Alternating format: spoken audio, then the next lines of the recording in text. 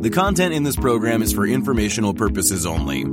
You should not construe any information or other material as investment, financial, tax, or other advice. The views expressed by the participants are solely their own. A participant may have taken or recommended any investment position discussed, but may close such position or alter its recommendation at any time without notice. Nothing contained in this program constitutes a solicitation, recommendation, endorsement, or offer to buy or sell any securities or other financial instruments in any jurisdiction. Please consult your own investment or financial advisor for advice related to all investment decisions. Don't forget to follow at Lead Lag Report on Twitter to join these conversations live, and check out the Lead Lag Report at www.leadlagreport.com. Use promo code podcast30 for 2 weeks free and 30% off to get access to award-winning research and anticipate stock market crashes, corrections, and bear markets. And now, on to our Lead Lag Live discussion, hosted by Michael Guyett.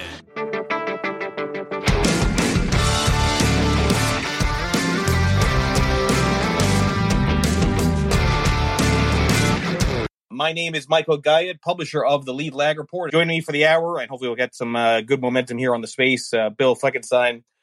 Bill, I appreciate you spending time with us here, and I'm going to have this as an edited YouTube video probably in about a week or so. And I have to tell you, Bill, I've always been a big fan of yours. I used to watch you all the time when you were doing the media rounds back in the immediate moment following the great financial crisis as I was building up my own career and my own way of thinking about markets. So this is a real pleasure for me. For those that are not familiar with who you are, your background, just set the stage as far as what you've done, the hedge fund that you ran, and what you've done since you closed it down. Well, thanks for that warm introduction.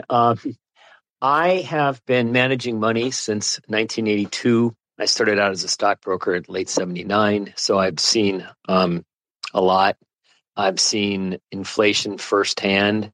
I saw Volcker operate. There's a lot of people that have only had a couple of decades worth of experience, which is a lot of time to be in the business, but never really experienced that. And I think have been surprised at how this present round of inflation has all evolved. We can talk more about that. Anyway, I ran a short-only fund from about 1995 until I shut it down in early 09. I did so because I thought the QE would make it very difficult to make money on the short side, regardless of the number of opportunities and the bad policies that were being implemented. And so since then, I've pretty much just been running my own money and that of a few friends in a partnership that I've had for quite a long time. So I don't go on Bubble Vision anymore. I gave that up quite a long time ago. I don't see any point. I have my own website where I write a column about the daily action and what I'm doing, and I answer questions. And so that about sums it up from the 30,000 foot level. All right, let's talk about the experience on the shorting side for a bit here. What was your approach? How would you go about figuring out what to short, how much to short? Talk about that whole experience and dynamic for a bit. Okay. Well, it took me a little while to figure out how the best way to approach the problem was. I ran a short only fund, so I didn't have longs. I didn't have longs and shorts. So, you get into these maniacal bursts and you could lose a lot of money. And in any case, from about 2000 on, I kind of had a set of rules that don't sound very insightful, but actually worked pretty well. Number one was, what was the Fed doing? Were they making money cheaper and freer or less available and more expensive? That was a particularly important gradient as to how much exposure I might have and how long I might have it for. Then, of course, I wanted to see the markets or individual securities that were kind of rolling over from a technical standpoint. I don't want to try to catch tops. I'd rather see them roll over and what I like to used to say, shoot them in the back. And you needed to have, needed to see how companies responded to the news. Obviously, we've gone through a period up until recently where bad news didn't seem to matter. So you need to have bad news matter if you're going to be short. And then, of course, you need to have catalysts, and you have to do research to find out companies that are vulnerable. unfortunately, doing all of the research is like just about a quarter of the problem. The tactics and the managing the risk are a bigger portion of making money on the short side. At least they were for me when I was running a short only portfolio. Um, I um, I didn't really try to diversify. I basically, a lot of times I would be almost all tech. In '08, of course, I was in quite a number of subprime oriented companies or financials. I normally don't like to short financials because it's all make believe in the first place in terms of the numbers they report. That's kind of a generic description of how I used to try to go about running a short portfolio with serious exposure. I mean, when I was operating, I was generally at least 80% short, sometimes 150% short. I very rarely was close to flat through all that time. Okay, there's a lot to hit on there. Okay, so let's first talk about managing risk when you're taking on a short view, because we all know unlimited risk when you're shorting because the upside in theory is unlimited, whereas you can only go down to zero, obviously. Talk about, for the audience, how do you think about managing risk in bear markets and when actively making a directional short bet? In some ways, you kind of have to approach it a stock at a time, right? In a perfect world, you'd get an entry point in this in a particular security, and let's say you had a company that was about to report. Let's just take a look at Best Buy. They were, well, no, I don't want to do it theoretically like that. So anyway, I would have ideas that I thought might be vulnerable, and I would try to find a spot on the chart where I thought maybe I could find a place where I could put the position on and say, well, I'll risk this much. If it gets through there, in the short run, maybe the idea is not right. A lot of times I would just try to probe to get the position on. Then there would be other rare times. So individually, each time I would try to get the position on in a way that I could manage the risk of the individual position. But every now and then you get into moments in time, kind of like now, where the fat's in the fire and people can see that expectations for profit margins are too high. These things seem to be deteriorating faster. We found out in the last couple of days based on Snap and Best Buy's reports. And last week we saw Walmart and Target get slaughtered. Big companies that didn't used to be able to move a long ways on a bit of disappointment are now doing that. Of course, that happened on the way up as well.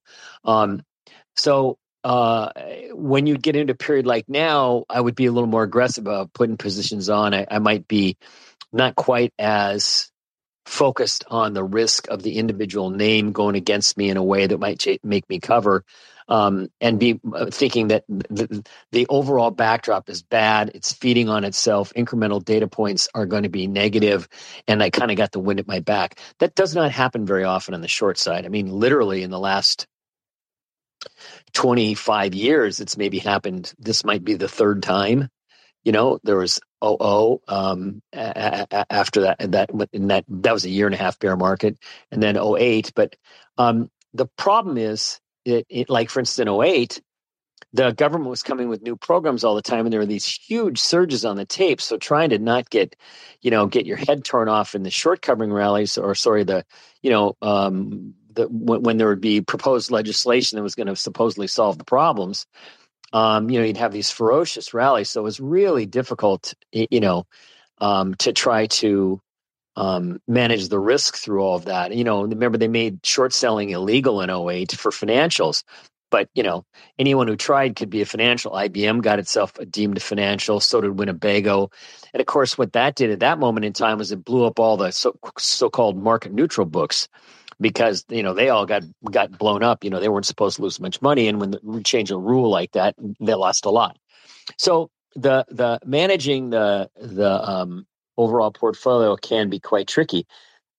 This environment we're in now has been a little more one-sided than I would have guessed on the downside. I thought they might have had a bigger bounce already, but after being such a one-way street for so long.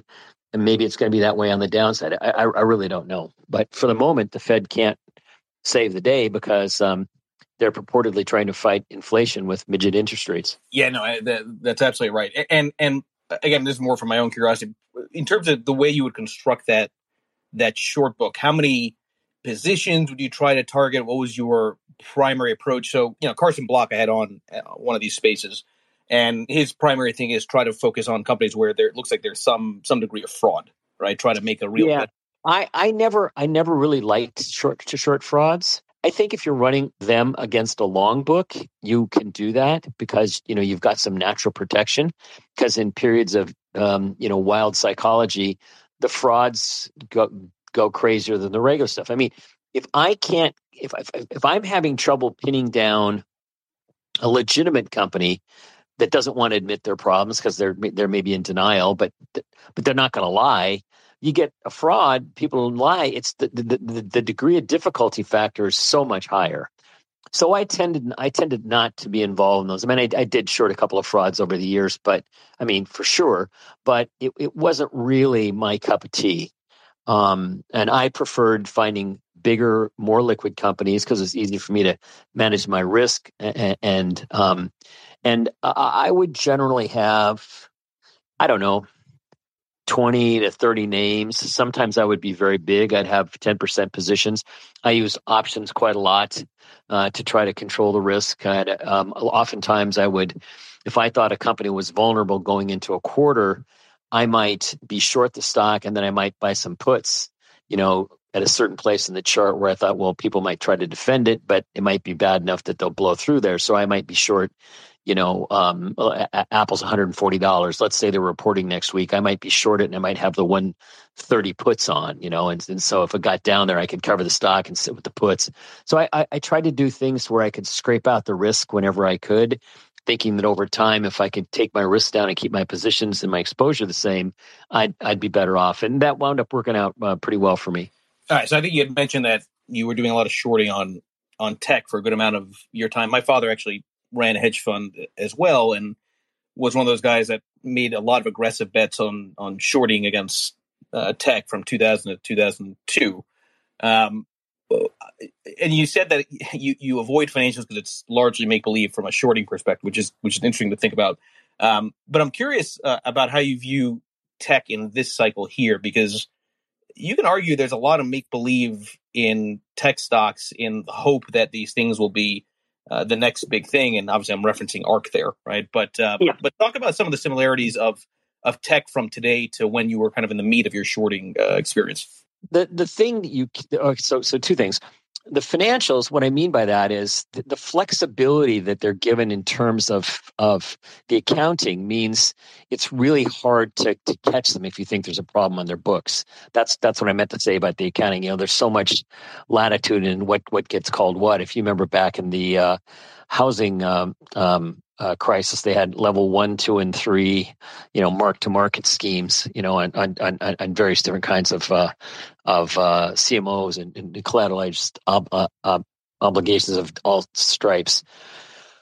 So anyway, I tended to not like them just because, remember, to win on the short side, you've basically got to get the people that are long to decide that you're right, their idea was incorrect, and they have to sell.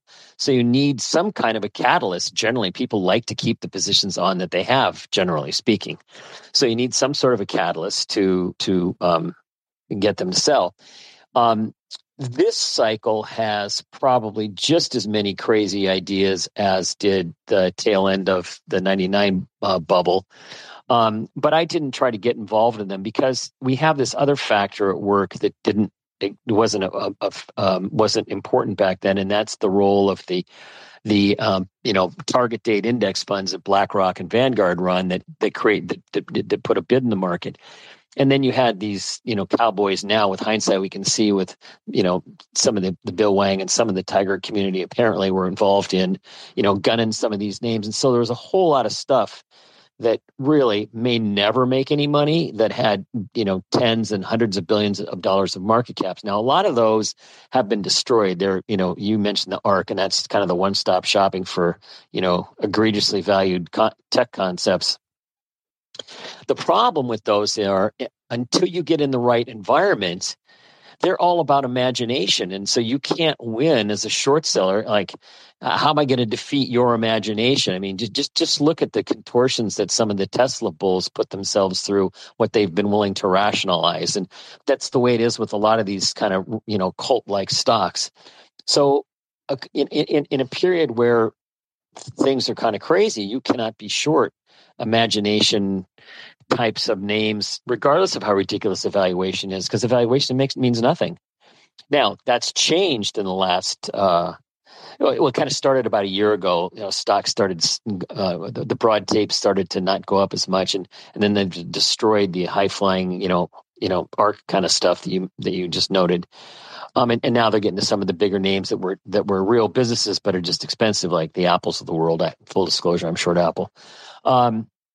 So anyway, I kind of got off on a tangent there. I don't know if I answered your question. No, that was good. And the point about the cult-like stocks is interesting. I've tweeted out many times that when an investment becomes religion, it's time to lose faith, right? And I see that a lot with the cryptocurrency space, and I see that with Tesla, which is kind of like the Bitcoin of the equity market.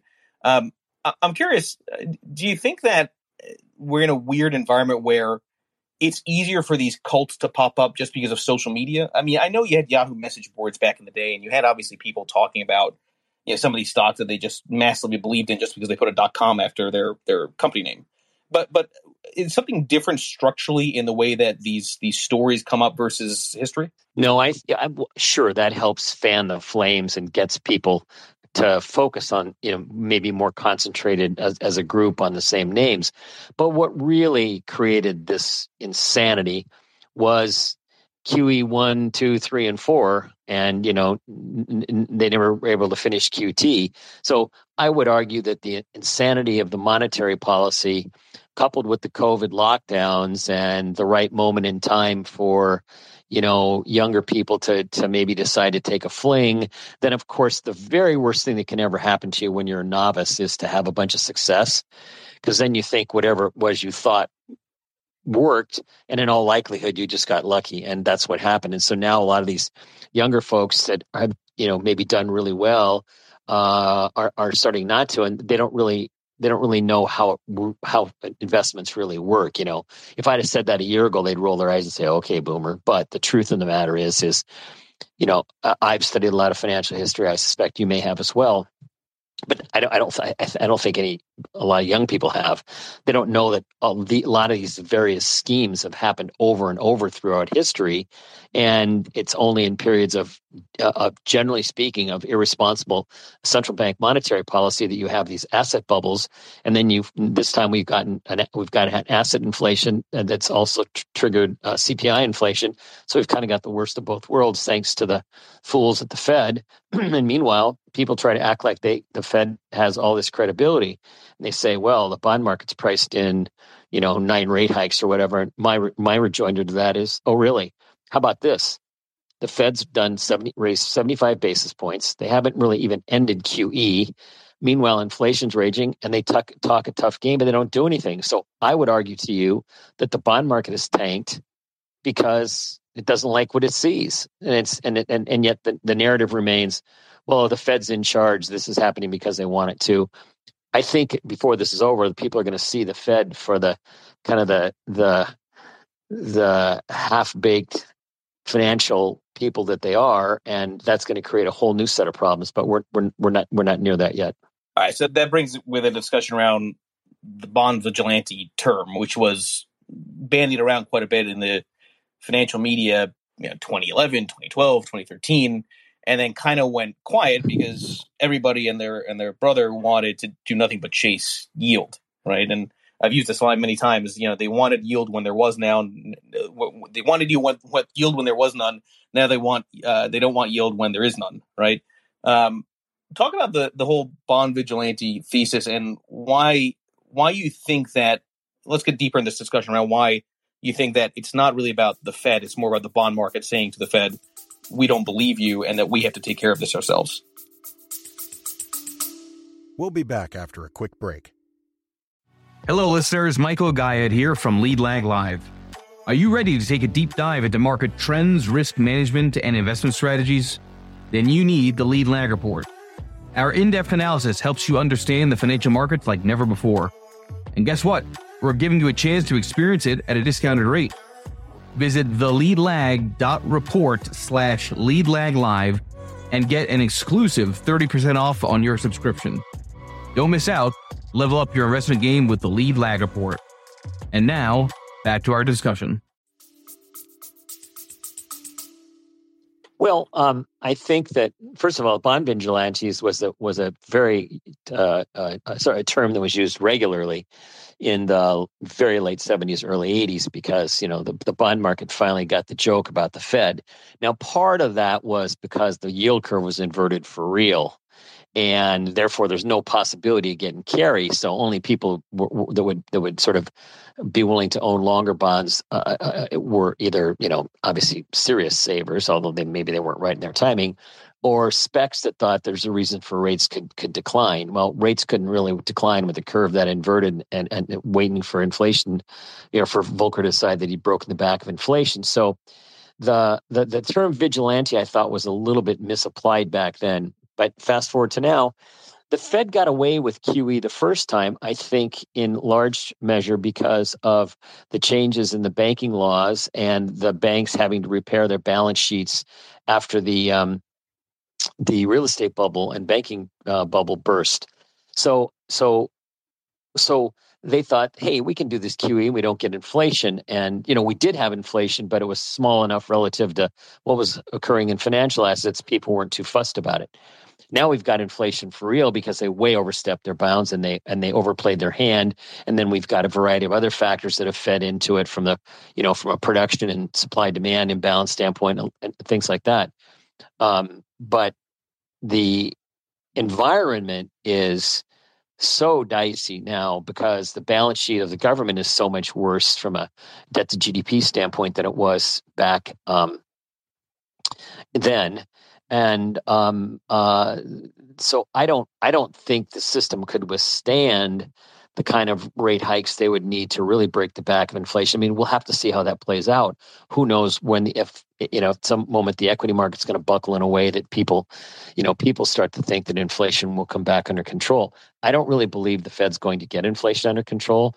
I believe we've probably seen the highest, year over year readings. But if we go from 8% or 7% or 9% or wherever we are, down to 4 or 5, and that's kind of the low end of the range, or 3 to 4, and it just keeps adding up cumulatively, then they don't have control of inflation. I don't really believe that they ever did. I think that events conspired in such a way, between distributed manufacturing around the world and technology. We had a period where moderate inflation, they called it 2. If the CPI is a poor measure of inflation, but let's say it was 3 or 4, it didn't bother people because everything else was going up and there wasn't enough disruption. So now that's all in the rearview mirror because these guys, the Fed, the central banks, believe their own press clippings and thought they could do anything. Meanwhile, as bad as the Fed is, the BOJ and the ECB are even worse. So then the dollar's been able to rally. So a lot of the Fed has gotten away with way more than they probably ought to have been able to, and that led them to, to just continue to pursue bad policies. Well after it was obvious that they needed to do something else. So I'm glad you mentioned that point, that the idea that there's so much more debt now than before. I keep making this point that if 60-40 is dead, we have a real problem because the system cannot survive if both rates are rising and asset prices are falling, right? Because then you've got higher interest expense to roll over that debt. Oh, and by the way, capital gains taxes drop as asset prices drop. So the revenue side for the government really gets hit too. I want to bring that a little bit to something that's been on my mind for the last year or so, which is the risk of another credit downgrade, like what we saw in 2011 when S&P downgraded U.S. Quality. Now, I know there's a lot of people that will skeptically say they're not going to do that because last time S&P did that, I think they were sued by the U.S. government for something that maybe was somewhat unrelated. But talk about the risk here of sort of a questioning of U.S. credit quality in this kind of environment. Yeah, I understand the logic for that, and I don't think that's anything that we're going to deal with anytime soon. because, and I think partly is because Japan and in the UK, and the ECB are so much worse. I mean, Kuroda's trapped because he's trying to peg rates at 25 basis points for the 10-year. Meanwhile, the yen's been in the tank, and all their imports are going up in price. So it'll be interesting to see how this plays out with the JGBs at the 10-year and the yen. But so I down the road, maybe the people are going to look at the U.S. somewhat skeptically. In the past, whenever those things tend to occur, obviously not in 2011, but in the past, before the euro became the euro, there was always a group of central banks to behave responsibly. Mostly in Northern Europe, the Bundesbank, the Northern European countries, Switzerland. Of course, now the Swiss are drunk because they've tied the Swiss franc to the euro. The euro, they have negative interest rates still, given deposit rates, given what's going on. So, I mean, I think a lot of things are going to have to happen first before the people start worrying about the credit quality of the United States, because, all these central banks have printing presses. Now, it's hard to use the printing press and people are worried about inflation. So that gets to be a tricky wicket, and that could come up down the road. But I think it's quite a ways. It's a couple of steps down the road, I would guess. Okay, well, so to me, the logical beneficiary of all these policies and the fact that the central banks are ill-equipped mentally and from an understanding and from a backbone standpoint to truly defeat inflation, I've felt that the precious metals would be the best place to be. That hasn't been especially true. I mean, this year gold's done better than the stock market, but I don't think those of us that have been bullish on precious metals feel like we've been rewarded in a way commensurate with the news. I think part of that is because a lot of younger people decided that the Bitcoin was going to be their hedge, and I think Bitcoin is more of a leveraged tech stock and reacts to different things. So, I think the big move in the precious metals that relate around the fact of the incompetence of the governments and central banks of the world is still in front of us. I think we're also going to see, as it turns out, when psychology gets wrecked over a lot of these kind of concept stocks, and then people start to look for, well, what's going to matter? What's going to stop them from going down? They realize, cash flow, free cash flow, earnings, dividends. And so that's going to be the start of a swing towards value versus this, maniacal search for and paying for anything with a big, total addressable market. So I think that the precious metals and the mining stocks, because they are cheap on a cash flow basis, they're all paying dividends. Some of them have pretty strong earnings, so don't have big multiples. They started to come into a spot where they're going to show real numbers, and then COVID hit, and it uniquely hammered them because mining generally is a pretty body intensive business. And and a lot of these countries, a lot of the mines are in South American countries where the healthcare systems aren't as vigorous as they are here. So I think that in sometime in the next couple to 24 months, there will be a big move in the metals, and there'll be a really big move in these miners. And I think in general, value is going to do much better than growth for quite a long time. That's not to say no growth stocks will go up in price. I just think generically, value stocks, nobody wanted a value stock because they can't go up at warp speed, and now we're seeing the downside of that concept, kind of mental thought bubble breaking. So I think there'd be a very good place to be. Probably the same can be said for some parts of the energy business. Probably things related to whether oil or nat gas or all of those things. As everyone now knows, this whole green wave and somewhat overly optimistic viewpoints of people of what they could do with those types of energy generation products or companies was ill-conceived, and we've got a huge. We're way behind where we need to be from a hydrocarbon production standpoint, and you can't turn the switch on and fix that overnight. So that problem's going to be with us for a while. Yes, I am skeptic on Bitcoin. I believe in the whole DeFi concept of finance, whether you want to call it blockchain or however you want to phrase it. But I'm not a big believer in cryptocurrencies as a store of value. I'm not short them. I would never be short them. But it's not where I want to try to make my investment that is predicated on the fact that I think the central banks have lost control a long time ago and will continue to be doing the wrong things. As for the Bitcoin miners, I think probably. See, this is a weird thing. When you talk about something like a crypto or some of those crypto growth kinds of ideas, that's one kind of a crowd that wants to buy that growth, right? But then you try to have value in that area, and it's the wrong. The value guys don't probably believe in crypto in the first place. Not necessarily that's the case. So you kind of get to be not chicken and you're not fish, you're not fowl, right? So I don't have a view on Bitcoin miners. I suspect probably if I was keen on them, if let's say I was keen on Bitcoin miners like you are, I would be a little worried of this environment is so dicey. What happens if some week something happens, the government says something, and we get a big flush in crypto, and then they trip over, the MicroStrategy,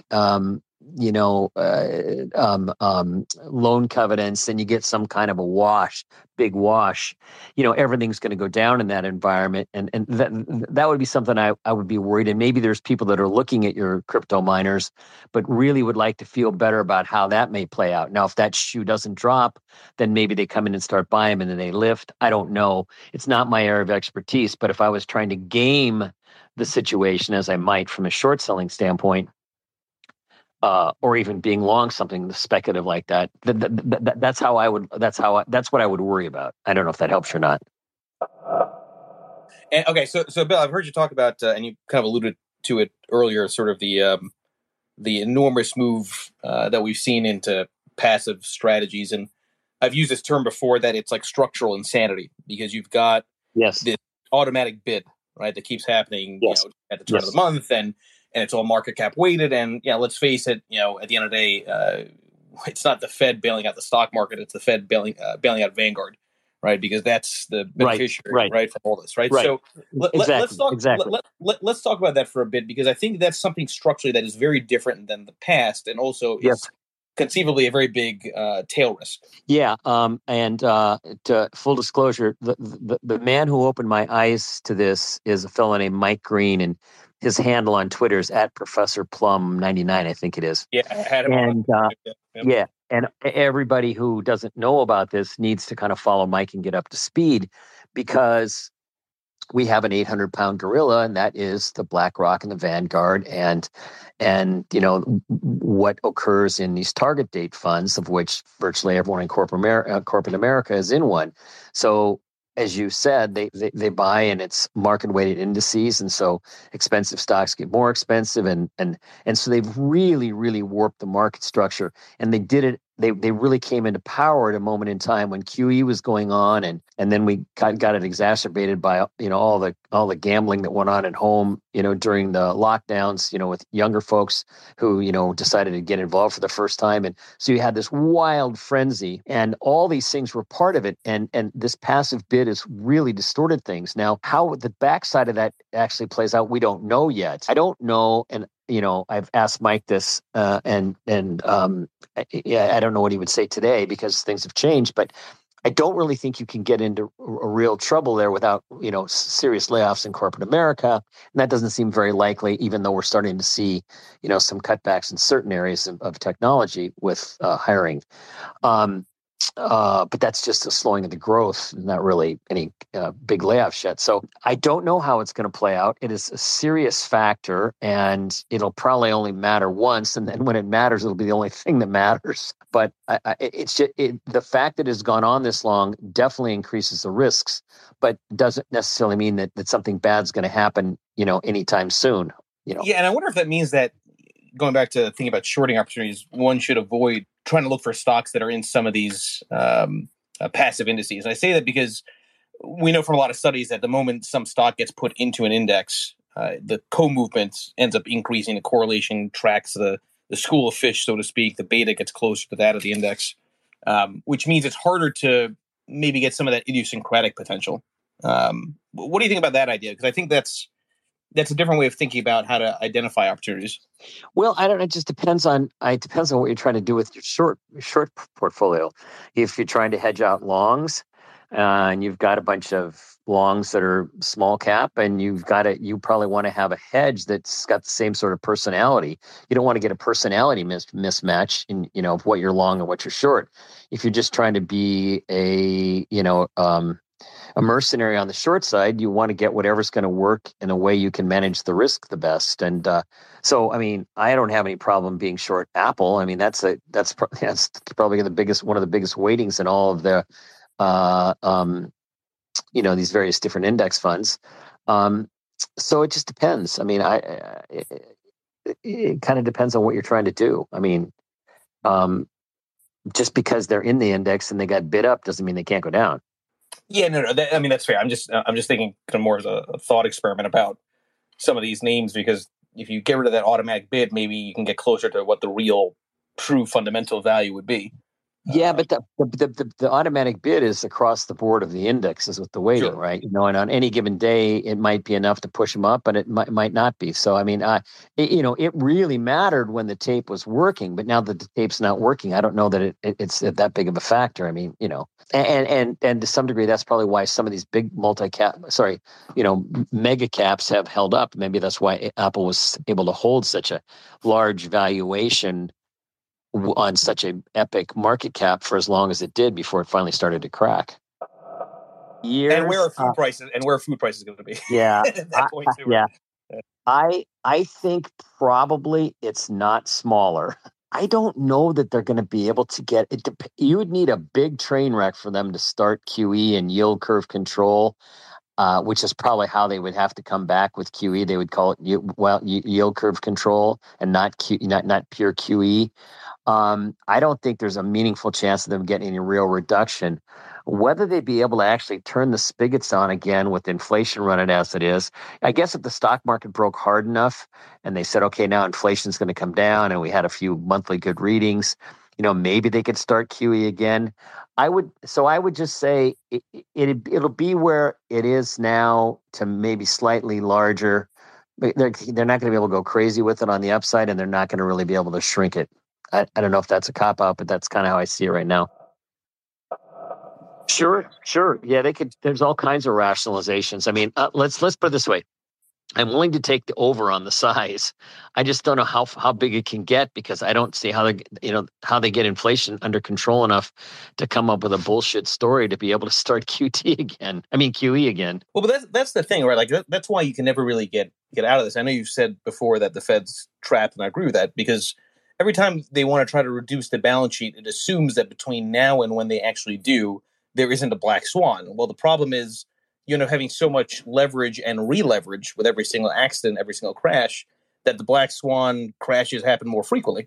So right. You're in this interesting race against time that they've created the ticking time bomb on. We'll be back after a quick break. Foodies unite with How You Dish. It's social media with a secret sauce. Food, the world's first network for food enthusiasts. How You Dish connects foodies across the world. Share kitchen tips and recipe hacks. Discover hidden gem food joints and street food. Find foodies like you. Connect, chat, and organize meetups. How You Dish makes it simple to connect through food anywhere in the world. So, how do you dish? Download How You Dish on the Apple App Store now. Right. So basically, the Fed policies are a failed strategy because they can never be exited, right?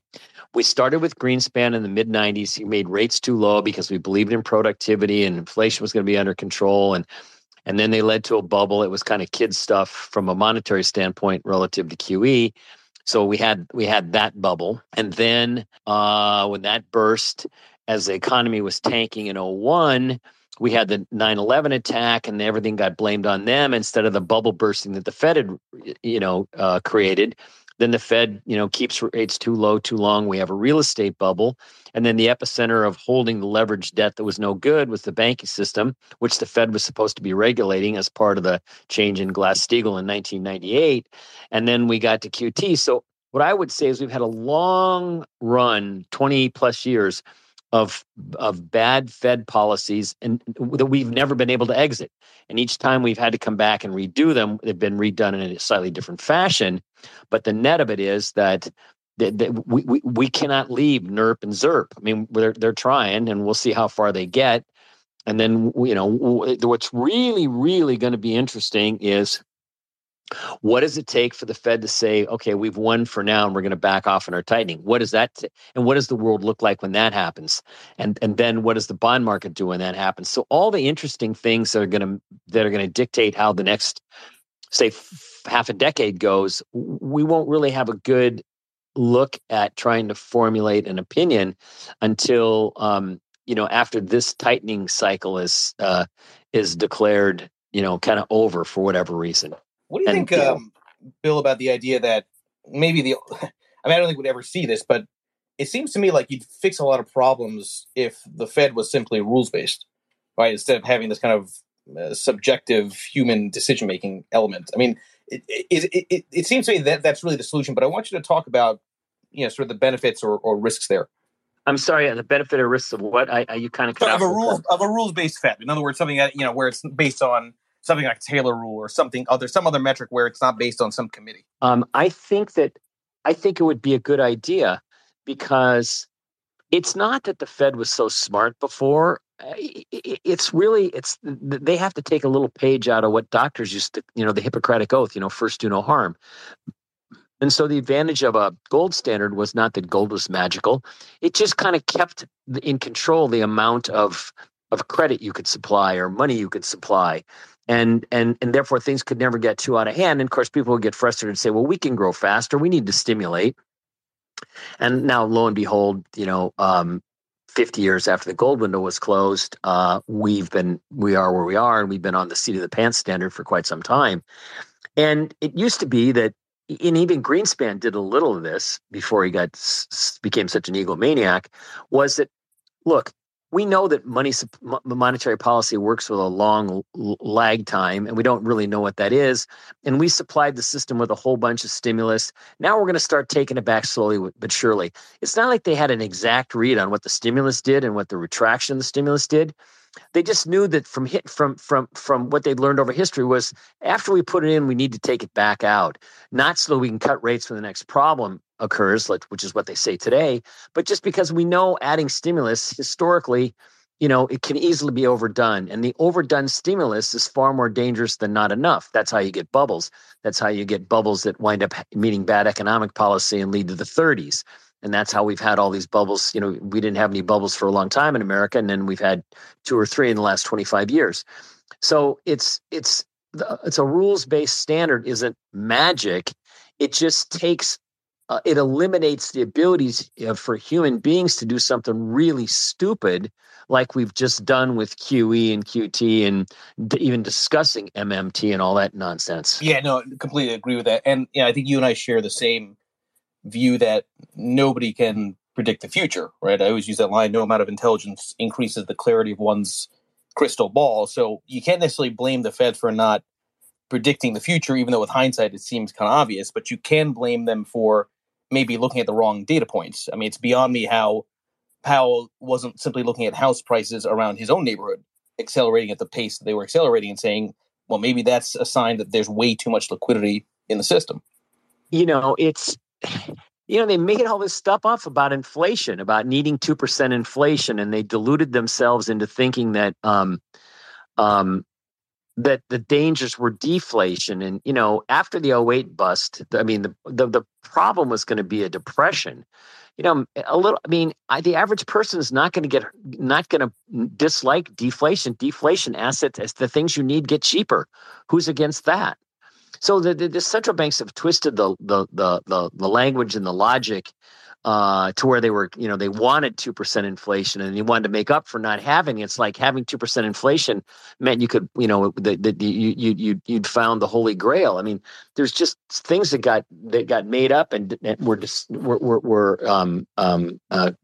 made out to be dogma that were just nonsense. I mean, there was never part of the Fed charter that needed 2% inflation. They just said it enough times that everyone said, okay, yeah, that sounds good.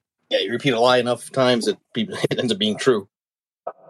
Well, I guess what I would say is that the Fed is going to stay tight, or tight. Like they're going to keep raising rates, and they're going to start QT, and they'll do that until something important breaks. What is that? I don't know. Some level of stock market activity. Some big company. I don't know what it'll be deemed to be breaking, but something bad will happen, and they'll find a reason to pause or something like that. I don't think they can conquer inflation, but they can break asset markets because they created such a big bubble. I don't know. It's very difficult to forecast or have any confidence in your guess about how this might play out because, in the first place, QE as an idea is only a decade old. They tried to exit last time. They got partway down the path and then they had to stop. And they're so much more strung out this time. I don't know how far they'll get before they try to declare victory. Obviously, a lot of stock market types thought they wouldn't be able to even stick around this long.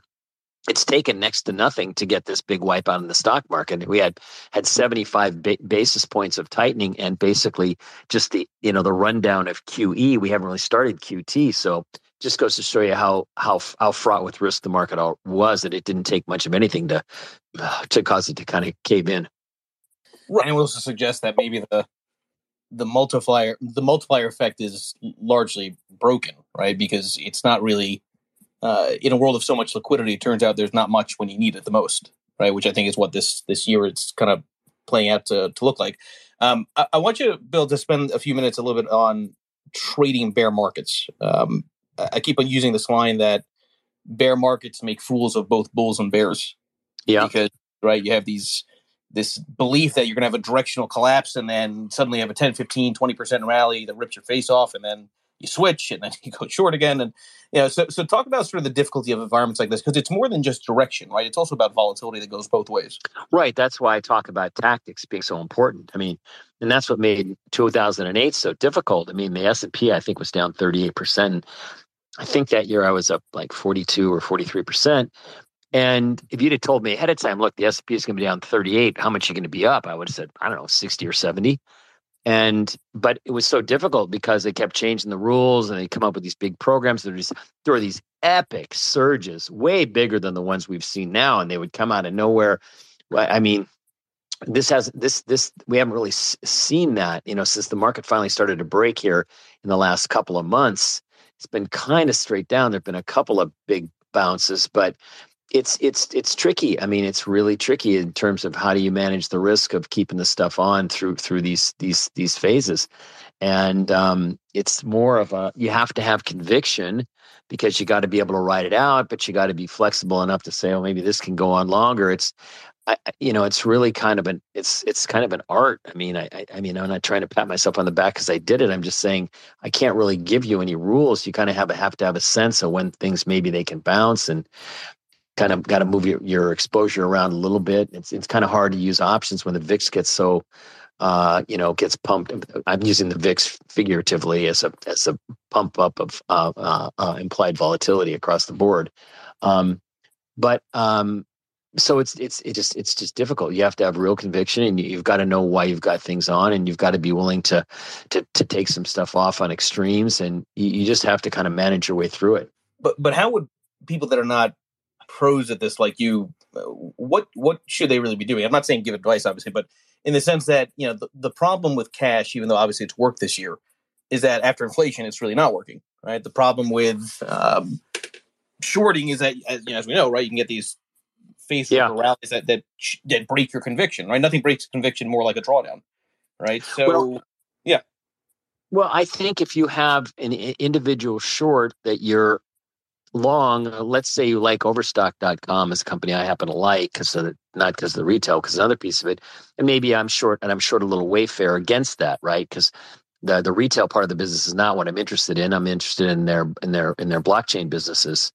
But so I'm short a little Wayfair against Overstock. Well, that's kind of, I'm just trying to, manage one piece of the risk of that particular idea. But, I'm short Apple because I think it's going to go down in price. And so it, it's not an easy thing to do. And I think, while for the average person, yes, you're going to lose money on your cash.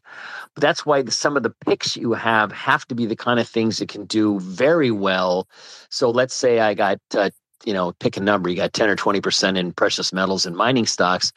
Well, let's say over the course of 2 years, and then you carry a certain amount of cash. Well, over the course of a couple of years, let's say whatever that part of your portfolio goes up 50 or 100%.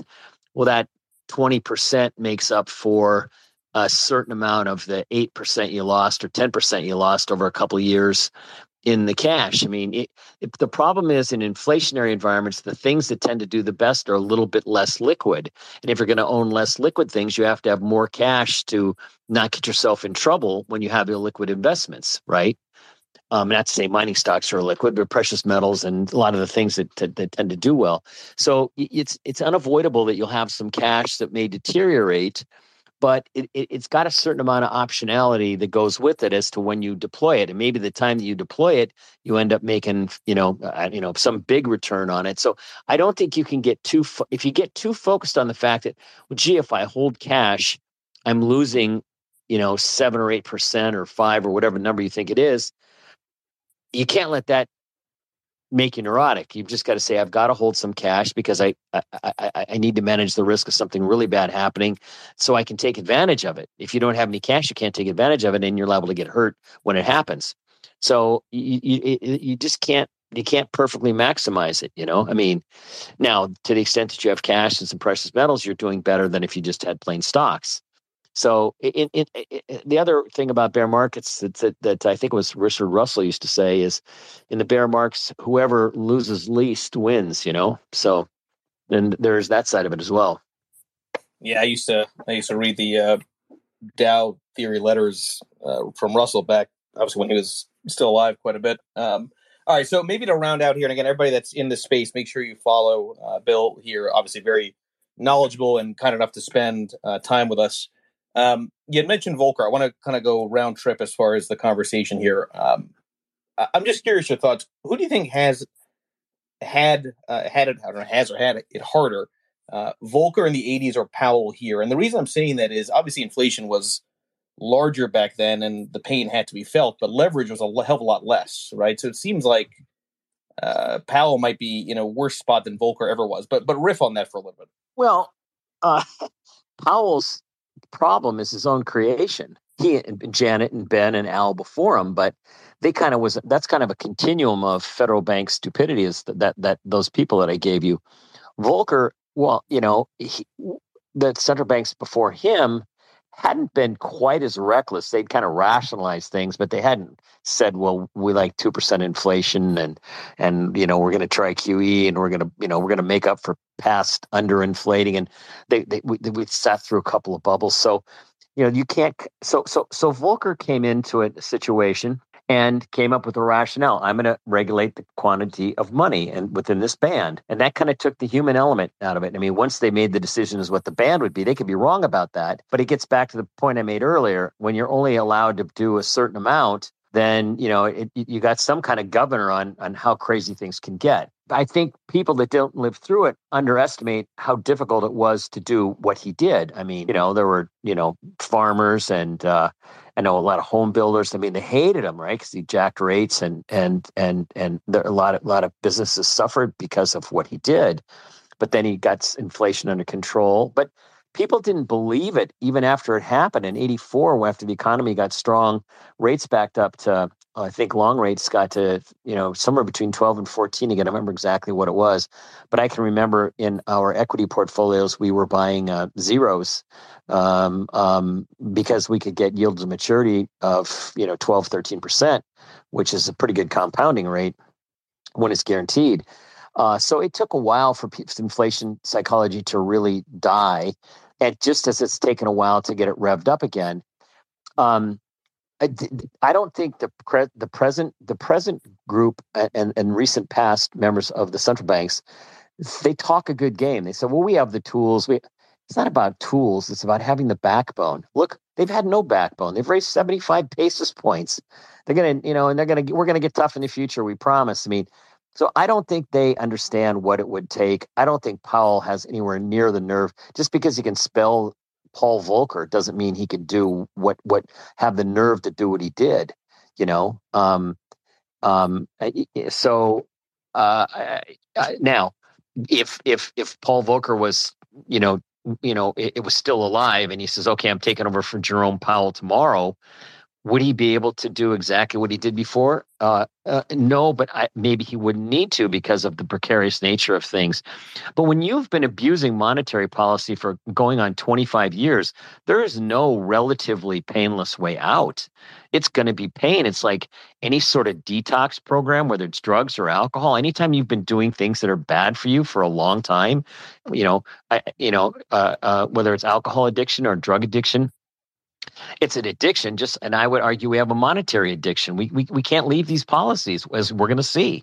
And each time we've tried to leave since QE, we have been very unsuccessful. It worked for a while, and then they had to stop. And I suspect that'll happen again. So I think trying to compare the eras is rather difficult, as you noted. I don't consider Powell to be anything on the order of what Volcker was. I mean, not even close. Bill, this was a real pleasure. I'm going to have this again as an edited YouTube video probably the next week or two. Bill, thank you so much, and everybody enjoy the rest of your afternoon and evenings here. Thank you, Bill. All righty, thanks. Bye-bye. Cheers. The content in this program is for informational purposes only. You should not construe any information or other material as investment, financial, tax, or other advice. The views expressed by the participants are solely their own. A participant may have taken or recommended any investment position discussed, but may close such position or alter its recommendation at any time without notice. Nothing contained in this program constitutes a solicitation, recommendation, endorsement, or offer to buy or sell any securities or other financial instruments in any jurisdiction. Please consult your own investment or financial advisor for advice related to all investment decisions. Don't forget to follow at Lead Lag Report on X, Instagram, Threads, and YouTube, and check out the Lead Lag Report at www.leadlagreport.com. Use promo code podcast30 for 2 weeks free and 30% off to get access to award-winning research and anticipate stock market crashes, corrections, and bear markets.